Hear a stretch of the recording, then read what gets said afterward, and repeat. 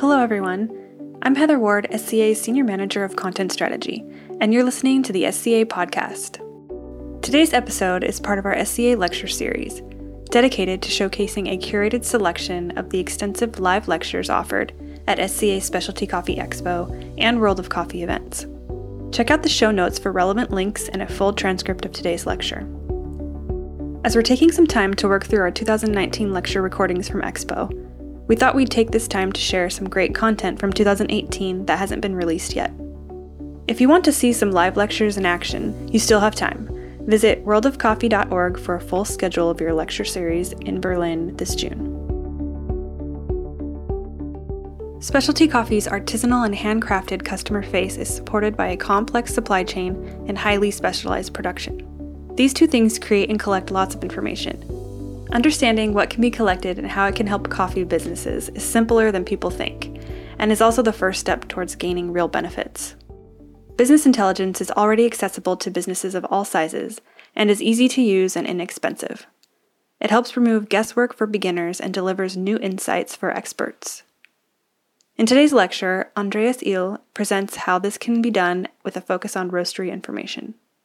Andreas Ihl is a socially minded entrepreneur and is the founder and CEO of Cropster. As a software developer with a degree in information systems, he has focused on using his technological experience in socially positive ways.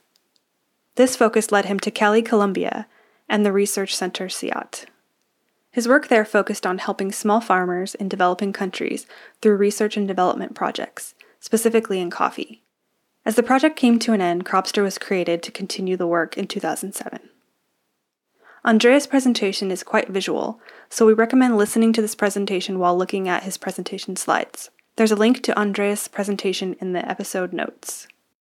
Thanks everybody for being here. My name is Andreas Ihl. I'm one of the co-founders of Cropster. I'm Austrian, so my accent is not really accurate. I hope you can overhear that, and I hope the message is kind of clear. For me, actually, I think it's the first time I have a lecture at SCA. No, we had actually one before, 3 years ago. It's the first one I hold alone. And the topic actually got elected is about data. And it's about using data as business intelligence in a coffee business. And how do I get to data, actually? So my background as university is IT. So I'm working with data for many, many years, so thinking about data. And we nowadays use data as a word and as a thing more often. And I think that came with computers. And the more data we share, there might be privacy things or what Facebook doing with what data set. So we talk about data all the time. And we use it wrong all the time. And that's pretty interesting how that came. So today I will talk about what's the idea behind data, what data is, where it ends, what information is and knowledge is, how that works. We will talk about what a business intelligence solution is, why it is based on data, how we can use that in coffee, what kind of data sets do we have in coffee for quality control and steering a company.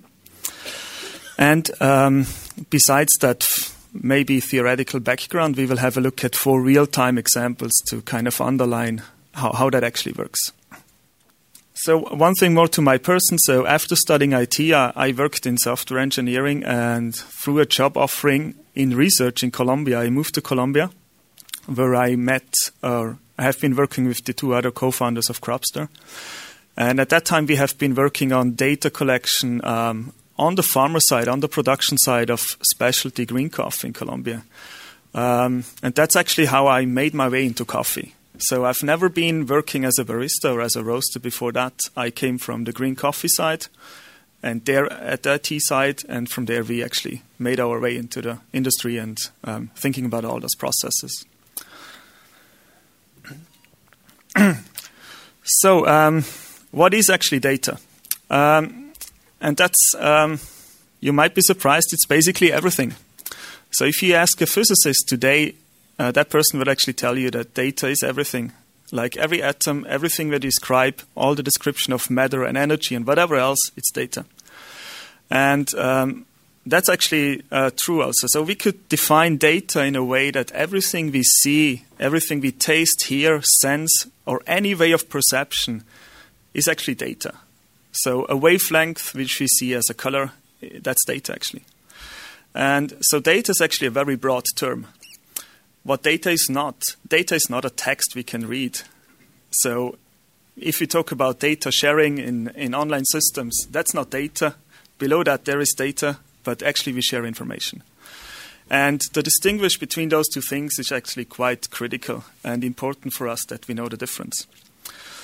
So if you think about that data is everything, we could also say that everything we do in coffee is based on data.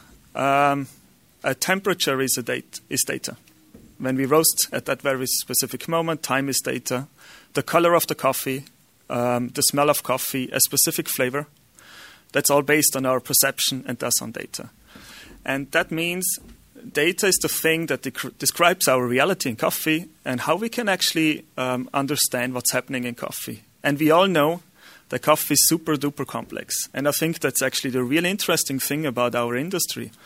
Coffee is chemically so complex, we can deliver so many things out of that out of that product, that there are so many ways that we can continue learning and learning for so many years, and we still deliver new products. And that's actually, for me, myself, that's very an awesome thing and really interesting. So if you think about that, all these parts in coffee are actually data sets. We can actually think about how to use that. But we need to consider what is actually important when we produce coffee, when we roast coffee or sell coffee or brew coffee. It's actually not to have a development time in roasting of whatever percentage or degree. It's not a specific roast color. It's not even a flavor. I think actually our goal as an industry and as a company is to deliver great coffee. I think that's the baseline. And great coffee is not a specific thing. It's different in one location to another. A great espresso might be something different than a great filter brew. You even might have a cupping description of a coffee telling you this is great, but does an 89 points on SCA should really tell us this is a great coffee for a specific use? No, it doesn't. You might need to have a different coffee for your espresso blend with different flavor sets. So great coffee is very specific in the context where we use it. But I think it's the goal of what we need to do. And that's when we buy green coffee, when we roast coffee and brew it and etc. That's our goal, as much as great coffee as possible. And guess what? That was the slogan of SCA before the merger. So the slogan at that time, because great coffee doesn't just happen. And that's actually pretty accurate. I thought about that phrase, and I think it should actually tell great coffee might happen. Might just happen, but not again and again and again. So you might have a lucky shot, but then you didn't understand what's going on.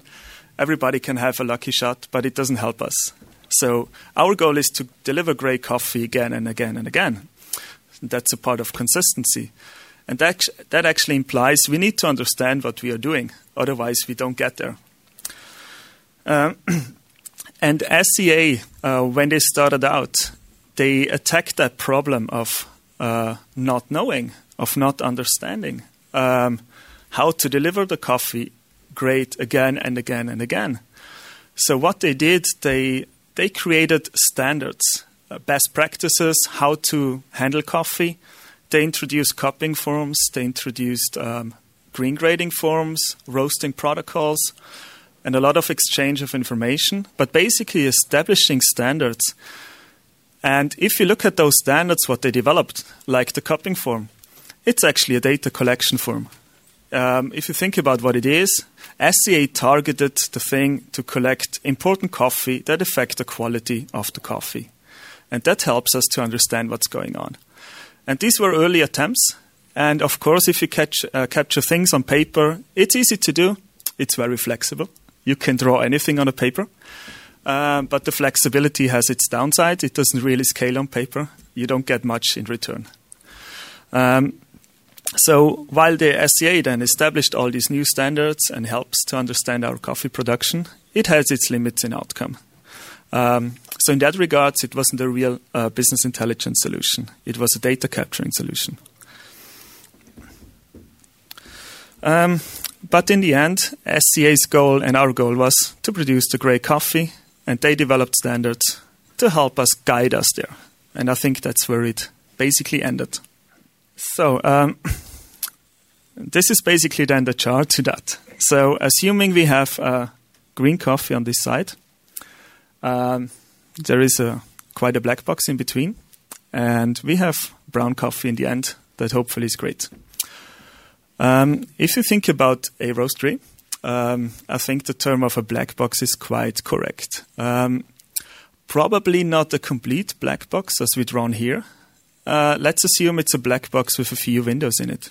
So somebody cuts a window in here. Because we know a few things about roasting. We know there is a thing like a first crack. We know about defects in roasting, like baking. We know there is a thing like Maillard reaction, which we can't actually not measure at all at the moment. So we actually know it's there, but we can't see it. And many other chemical processes in the roast we can't see at all.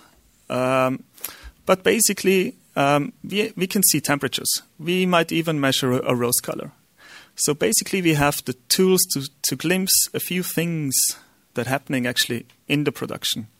We don't see everything. So the point is, we have a few windows. We can see a few things. It sheds some light into the production, but we can't see everything.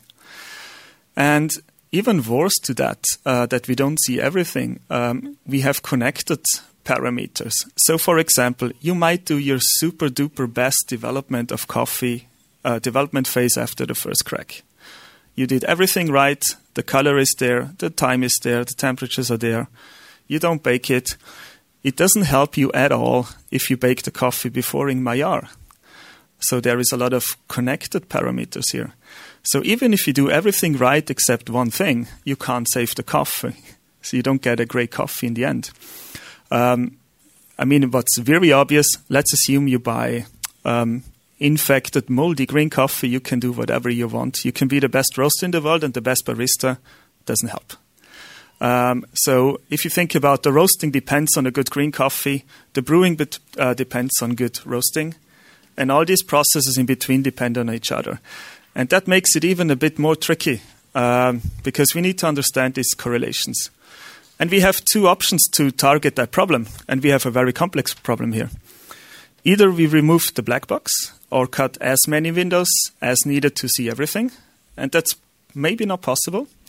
Or we target that with a business intelligence solution that basically helps us to connect or collect the relevant pieces of data, and we integrate these pieces of data into information that helps us to understand what's going on. And that's basically what then this talk comes down to. How can we do that, and what does that mean to our business? So a business intelligence solution starts at the point where we need to define what data we need to collect in our roastery, for example, in our operation. It needs to help us to collect the data, sum it up to some useful reports so we can understand what's going on. Very simple concept, actually. Not so easy implementation. So this is a very, very simplified view on a roastery. I left out stuff like post-roast blending or further processing like grinding or packaging. No brewing is in here. It's the core process basically before that. And so what we do in the roastery, we have our green coffee inventory here. So that's the green coffee we have in our roast operation. Before that, we have coffee at our importer, on the ship, at an external storage site. And we move weight in between these two locations. We have a roast machine or many roast machines in one or many locations, roasting single origins or singles or roasting blends, taking weight out of the inventory. We have a production planning going on, and that's in between what orders are coming in, what we have in inventory, what capacity we have on a roast machine. So it affects all of these things additionally. We have roaster coffee that can be assessed again with cupping or color measurements, etc. So we have a lot of quality control going on here. We have production stats and production management here to see how production is going, what volumes we are doing, planning further ahead. We have quality analysis, focusing on the roast process and on the cup quality, which again affects what we do on the roast machine because we might change profiles over time depending on what we figure out. The black arrows here are basically processes, and you see it's going forth and back and in circles. And if you look where relevant information is coming from, it's coming from several places. On the green coffee side, there is things like coming in like variety or moisture, water activity, defects, etc., the age of the coffee, or the screen size. When we roast, obviously we see times and temperatures. During a roast, we collect roast curves, rate of rise curves, gas pressures, drum pressures, rotations, etc., whatever I want to log. Also, I might already see here a few roast defects. We then have the roasts, which then go to a cupping. We measure the color. We do production cupping. We might even measure the moisture. We measure end weights. So other sets of information happening at that point. And then in that itself, we actually get a new set of data like deviations between roasts, defects of roasts, correlation between roasts. So if you look at that, data happens to be coming to life or need to be collected at very specific points in production. So that means I have no single point of collecting the data. It also means that most likely different people will need to collect it. It also means it's coming from different devices. And that's then turning out to be more complicated because I need to make sure I have all those things. Because again, I want to see interconnected things between processing steps. If I don't capture the former point, if I don't measure my rate of rise in my R, it doesn't matter later on. I can't see if I did it right or wrong, and so it has no effect at development time. But this is a bit of a messy view, I would say. So I tried to clean it up and oversimplify, which is, again, green coffee, roasting, brown coffee, roaster coffee. So looking at what we can capture in every step. From origin and the green coffee, we can get information pieces about altitude and location where the coffee is coming from. The processing, is it a wash coffee, is it a natural coffee, etc. Water activity, density, it has an effect how the coffee is being turned over in the drum. Screen size, again, same thing. Defects, cupping flavors. Already when I buy coffee, I cup it. That should give me quite of an orientation. And also storage time. How old is that coffee? That might tell me also how fast I need to roast it. Or I might expect aging effects really sooner than later. If you think about roasting, we talk about weight, blending ratios, temperature curves, rate of rise, gas rotation, pressures, times, development times, overall times, modulation timers, for example, like proposed by Rob Hoos. Also, the time of the day. Did I roast in the morning? Was it the first batch in the morning? Was it the 10th batch before the evening? Is it the last roast? How was the weather that day? What seasonality? Was it foggy or not? So basically, at what day was it? That's all relevant things to understand what this profile is about. And then I have roaster coffee. We measure color, moistures, the weight loss, cupping scores again, brewing parameters for the cupping, and these kind of results. So let's say if you focus on these 3 steps, that's basically what we need to collect. And that's a lot to do. If you think about you capture all that by hand, that's a lot of effort. And I understand if actually nobody actually is doing that, because that's probably not worth it. But still, all those parameters, I think, have an effect on the quality, and I think we can agree on that more or less, that these are kind of important parameters. That's why we see these parameters when we buy green coffee. We capture these parameters when we roast coffee and when we cup coffee. So, but we have a dilemma here. So first, we want to capture all those things to control our quality, but we don't have the time to do that in an efficient way. But we also cannot afford not doing it, because then we have a high risk of failing. We have a high risk of a probability of a problem in the final product and not achieving a great coffee. And that's basically in between. So a dilemma basically means, I think the original definition was, Jesus, what's the English name to that? What's a male cow? A bull, exactly. Jesus, I'm coming from the country of Red Bull and I don't remember that. Okay, so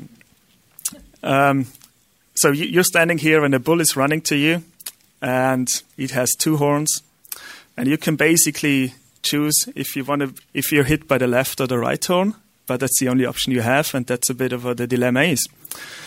So you spend all your time in collecting the data, or you have a bit of risk in what you do. And then again, you need to have a look. So we need to capture basically data as efficient as possible, and we want to automate as much as possible in terms of what we can collect. So temperatures during a roast, obviously, we can collect automatically. A cupping, not so much. We taste it, and it takes the time to cup. But then comes actually the point how we make that more efficient. And there is a limit. We cannot speed up a cupping. So the only thing we can think about, if we capture all that stuff, what's the best benefit we get out? What's our return of investing the time to capture that data? And this is basically what a business intelligence system introduces. So it helps us to capture the data in one location, to capture it once and as automatic as possible. On the other hand side, it will use that data to give us various examples of feedback that help us in various aspects. And I will show you, for example, why collecting cupping data helps us later on. But this is something we need to keep in mind.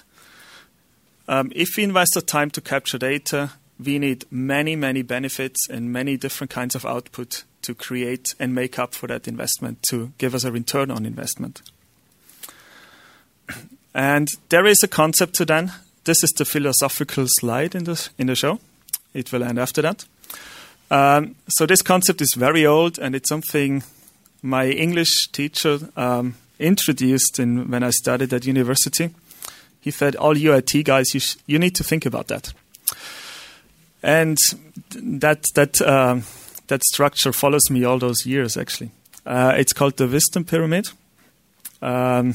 And you will see that IT actually infects and changes that pyramid a bit nowadays. So at the very base level, we have data. And as we remember, data is everything. So there is nothing that's not data. It's basically an objective fact, I would say, but it gives very little meaning. So just imagine you roast a coffee, and at minute 6, you have X Fahrenheit. That's not a lot of information, actually. There is not much you can understand. Except in that moment, but not overall. So data is kind of here. A roast color again, for example, not much telling us unless we integrate it. So the next level is information. The idea behind is I take all the data, I sum it up, and I correlate data, I connect data, I structure data, and suddenly it becomes understandable. For example, I have my roast color and the roast curve, and suddenly I have a meaning out of that. Alone, not so much. If I add cupping to that, I have even better information set, so I can more understand what's going on. So basically, information makes all the data accessible to us. That's what it is. If you think about the out-of-coffee example, so a red light bulb is not much. That's data. But if it's on the street, we actually know to stop the car. The context gives it a lot of information. Jesus. So, okay. And above information is knowledge. That's the point when we start understanding what that means. An example in coffee was that roasters starting using the rate of rise curve, and they cupped their coffees, and they had high frustration before having rate of rise. This coffee tastes flat, this didn't develop the acidity, there is no body in this coffee, and still the bean temperature looked really, really similar. And they didn't see a difference. And suddenly we had that information of rate of rise available, and actually they've seen a lot of difference. And they figured out, if rate of rise is doing this is not acceptable to my product quality. This is not great coffee for me. And so basically they started understanding, seeing correlation between various information sets over time, so they understood what the information means. And here we then actually become creative. On top of that, the final piece is wisdom. That sounds a bit, wise, like a man with a white, long beard, very old man. And I think the reason to that is because it takes a lot of time to achieve that. To get a lot of experience, to be a very experienced person in what I do. And it's probably why we associate wisdom a lot with old people. But basically, wisdom says that I gathered enough knowledge to actually starting to being creative. I start to implement a strategy to steer my process, to steer my business, to change ways. I have enough understanding to do that. And we all know that when we learn stuff, first everything is kind of untouchable. Then we start to understand a bit, especially if we learn another language. Suddenly we understand really what's going on. We can have conversations and stuff. We understand what's being meant after being able to read it. And then we can actually use the language, like ideally as a mother tongue level. Then we have reached that wisdom level.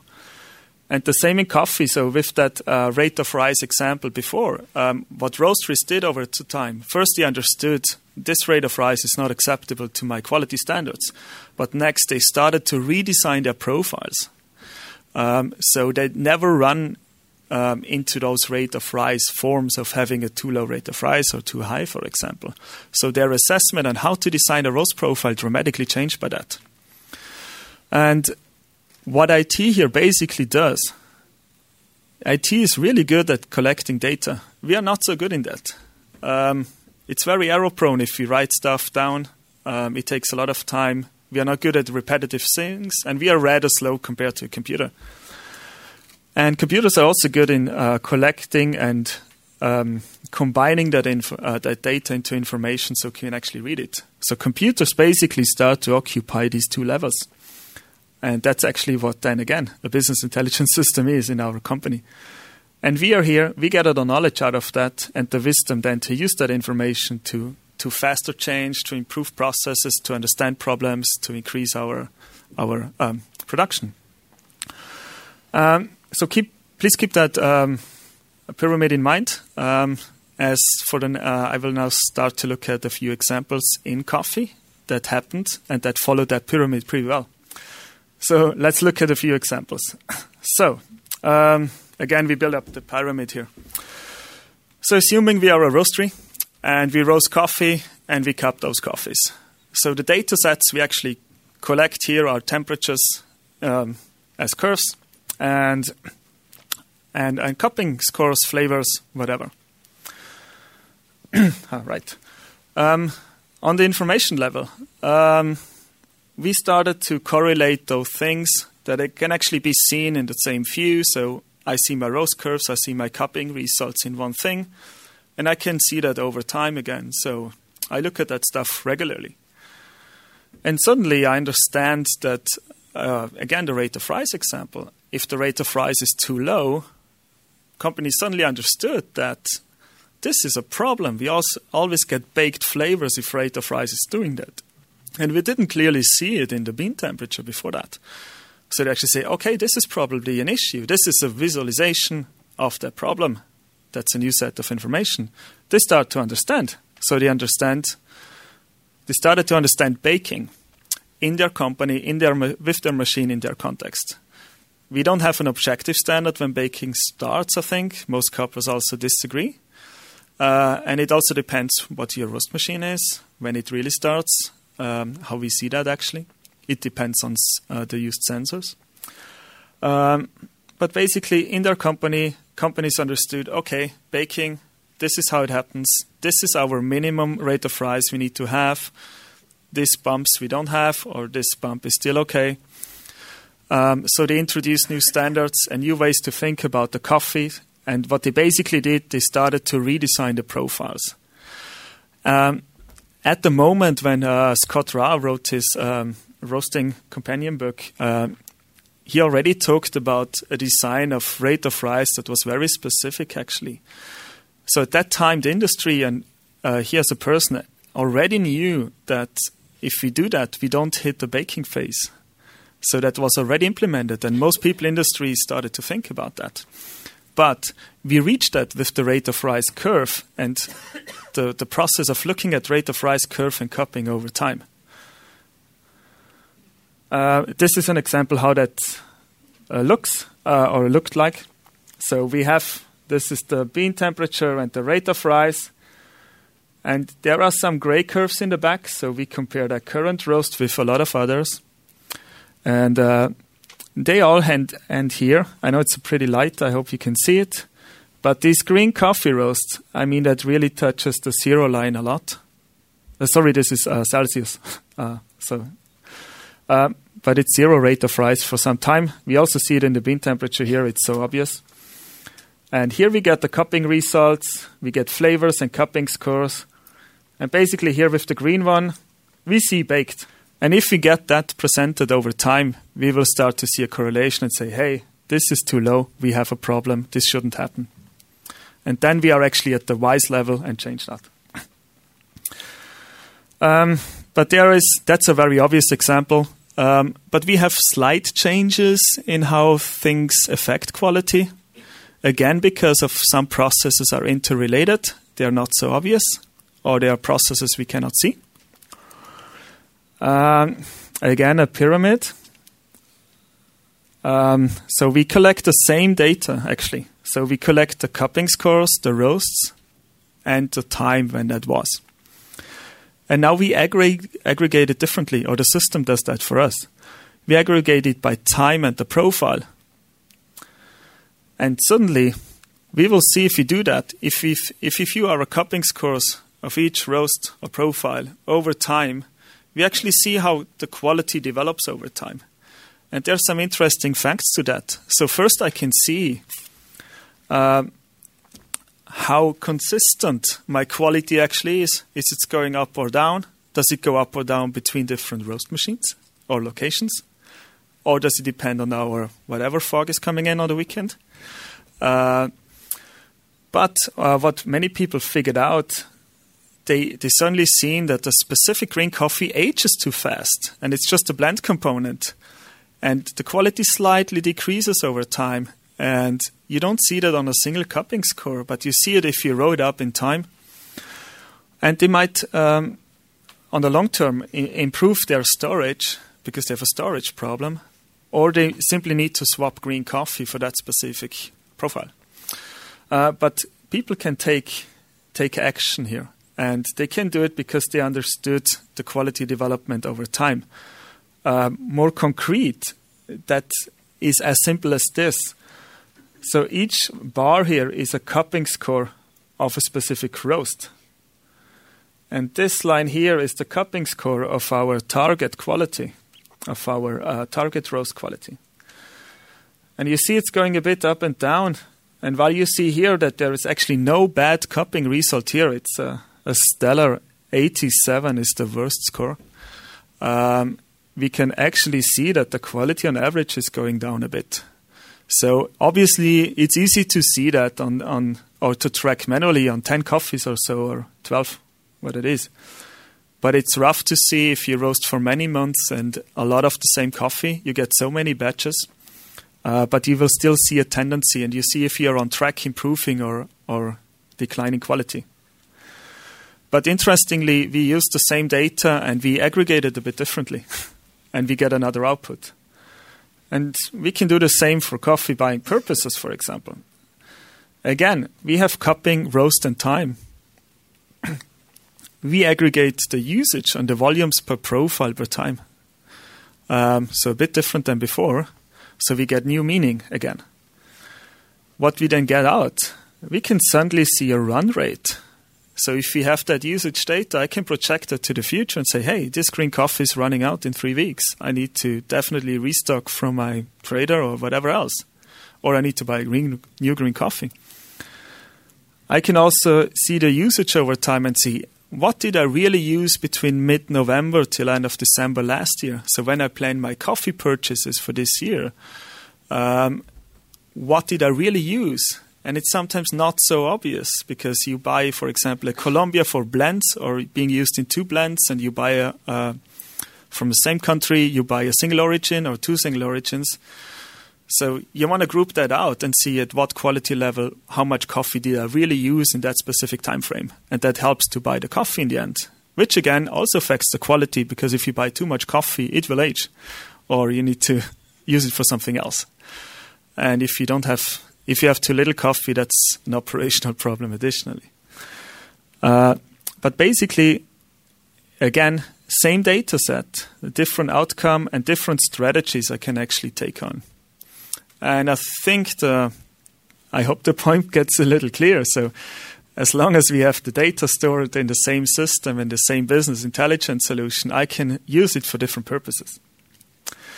This again, how that can look like. So we see different green coffees here being used from Guatemala.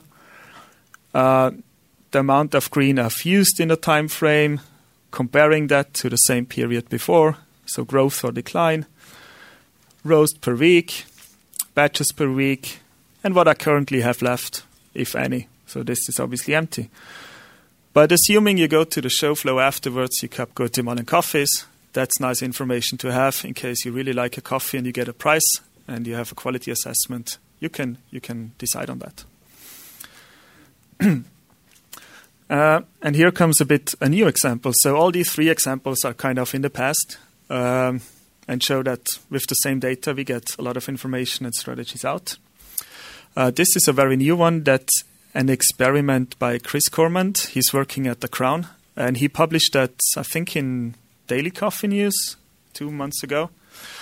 So Chris is basically logging all his roasting, all his cuppings.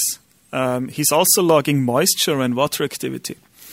So he's a bit in a good position, actually, because he has a water activity device, which most don't.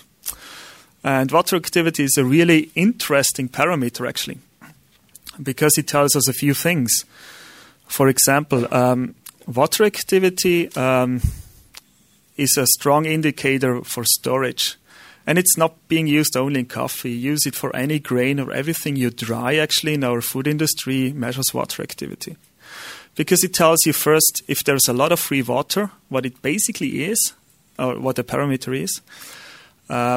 It's more likely that you get an infection on that product, so microbes or germs or whatever else is likely to go in and interact and use the water. So a too high water activity, that thing might get moldy, although the overall moisture is still in an acceptable level. It also tells us a bit about shelf life. A too high water activity or too low decreases the shelf life for the same reason. If there's too much free water, it's more likely it goes in and out, basically, and moves around. That's not good. And it has also the effect in green coffee, for example, that it tastes agey or hay or whatever too early, basically. But it seems also to have an effect on roasting. And then here it becomes really interesting. So what Chris did, he figured out, depending on water activity, roasts work out differently or have different dynamics in them around Maillard phase, and they darken differently. So the color change is more dramatic. And he wanted to do a small experiment. And how he did that, he measured the water activity of coffees. He took a sample. He split it up in 2 bags, and one bag he stored well, and one he didn't store well. He basically put it out of the window. And that changed the water activity dramatically. He did that for different kinds of coffees. And then he roasted those coffees. First, the one with the high water activity, and the other one with the low water activity. And he roasted them on a Thinker Provatino, and it was with the same settings, and he tried to preheat the machine well, so they're really under the same conditions. So no, not really production conditions, I would say. Oh, Jesus. Okay. All right. So the orange line is the high water activity, and the blue is the low water activity. And then he roasted the same thing, so we see a similar start temperature and similar ending. But we actually see here that the high water activity goes lower into the turning point, but then it decreases much faster, although we don't apply more gas to the system. So the rate of rise is much higher at that point. And it was even more strong. This is not what we should do at home, actually. So we see the higher activity in orange and the lower in blue again. And here, Chris opened the airflow to 100% open. So that means a lot of water was going out of the system, or a lot of heat capacity. And you see that the lower water activity actually dropped even a negative temperature growth. So it really dropped, while the higher water activity at least leveled out. So it's not an ideal roast, but the effect is much, much stronger than we see here. And he did that with several coffees, and what he basically concluded as an idea is that water activity actually tells us how we should treat the coffee in Maillard when we have a lot of water in the system. Is that now an outcome like we know that rate of rise of X means baking? No, we are not there. But what Chris did, he has now an idea, and with his business intelligence solution, basically collecting that data, he can report now on every roast he's doing to see if he has that correlation over time. It's like seeing the rate of rise being too low over months. And he's collecting the cupping as well. So he will build up a database that tells him if that idea is actually true or not. In case it's true, he generated new knowledge. And secondly, we will figure out new strategies how to attack that problem, basically, how to make that not happening. And it might, again, change our procedure and our thinking how to design roast profiles. We don't know yet, but he has the tool to do that. So we come back to the simplified process. The business intelligence system sits on top. And what it does, it helps us to collect all that information as efficient as possible, as good as possible. It stores it in one location. That also was the advantage of Chris, or is the advantage of Chris right now. He has all his roasts from the last years and all the water activity, so he can immediately report on the old data sets as well and get information out if his idea is actually true or wrong in his setup.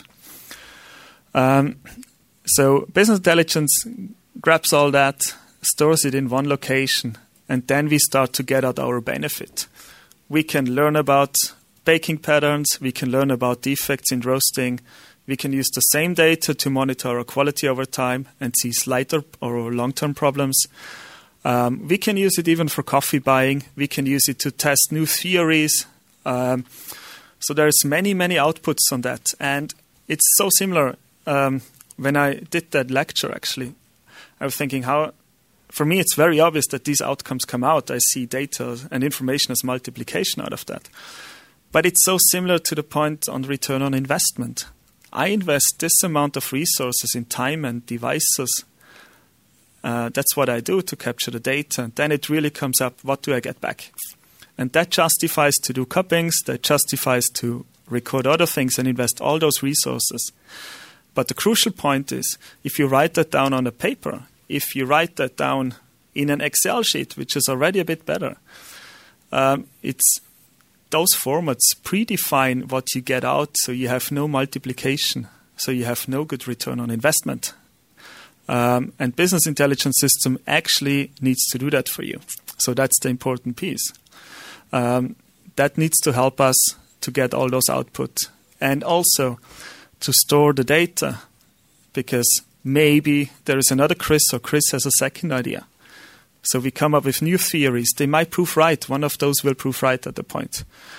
But Chris can use all his history data set to validate that and to figure out. So the point when he builds up knowledge, and the process of building up knowledge is much, much faster to him because he doesn't start with data and information gathering again. He sits on top of that. He can start to process more knowledge more quickly. And that's what these kind of tools do. We do the same thing in accounting systems or ERP system in bigger companies. It's the same process.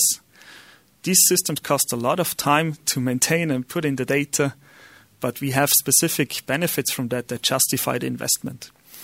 And for coffee, if you think about it's great coffee. Clearly, that's our goal. It also helps us to steer our quality and our processing and everything regarding that. A BI system for coffee must have quality as a core part instead of only efficiency. And I think that's at the moment when we still don't understand any process happening or all of the process happening, this is the approach we can actually do nowadays with IT systems we have. Capture a few points, correlate as much as possible to circumvent the fact that we cannot see or perceive Maillard reaction really. We don't know what's happening, except theoretically, but not in the moment.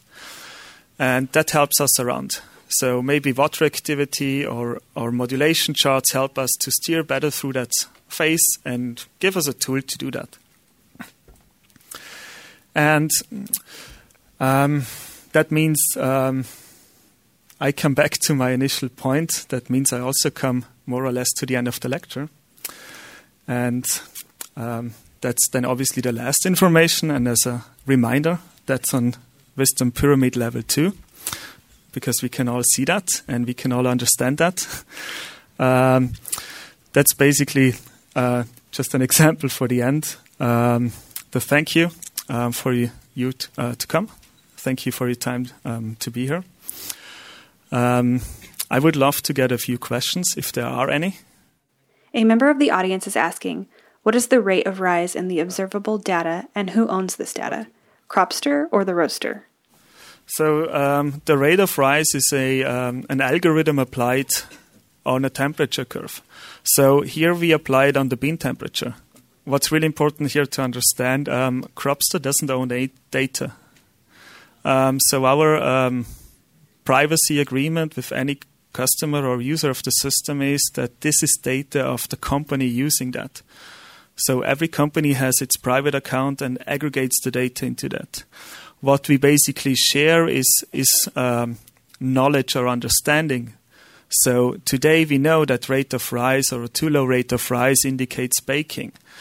But it doesn't necessarily tell us on your specific machine and your specific sensor setup, which your machine ships with, at what exact number that is.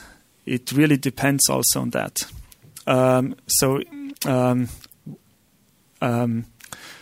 The best thing is that we have now the information and the knowledge in the industry to talk about that problem. And you need to know that problem, and you will need now to decide on the strategy how to improve my roast from this not happening. So we want to enable the user to do the analytics, and we have a query backbone basically helping you to do that, and a graphical output to that. Also some automatic checks, but you can set that in whatever area you want to do. Thanks again, guys. Enjoy the show.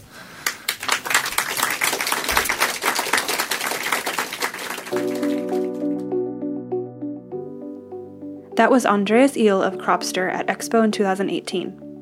Remember to check out our show notes for a full transcript of this lecture, and visit worldofcoffee.org for tickets to our next run of lectures. This has been an episode of the SCA podcast. Thank you for joining us.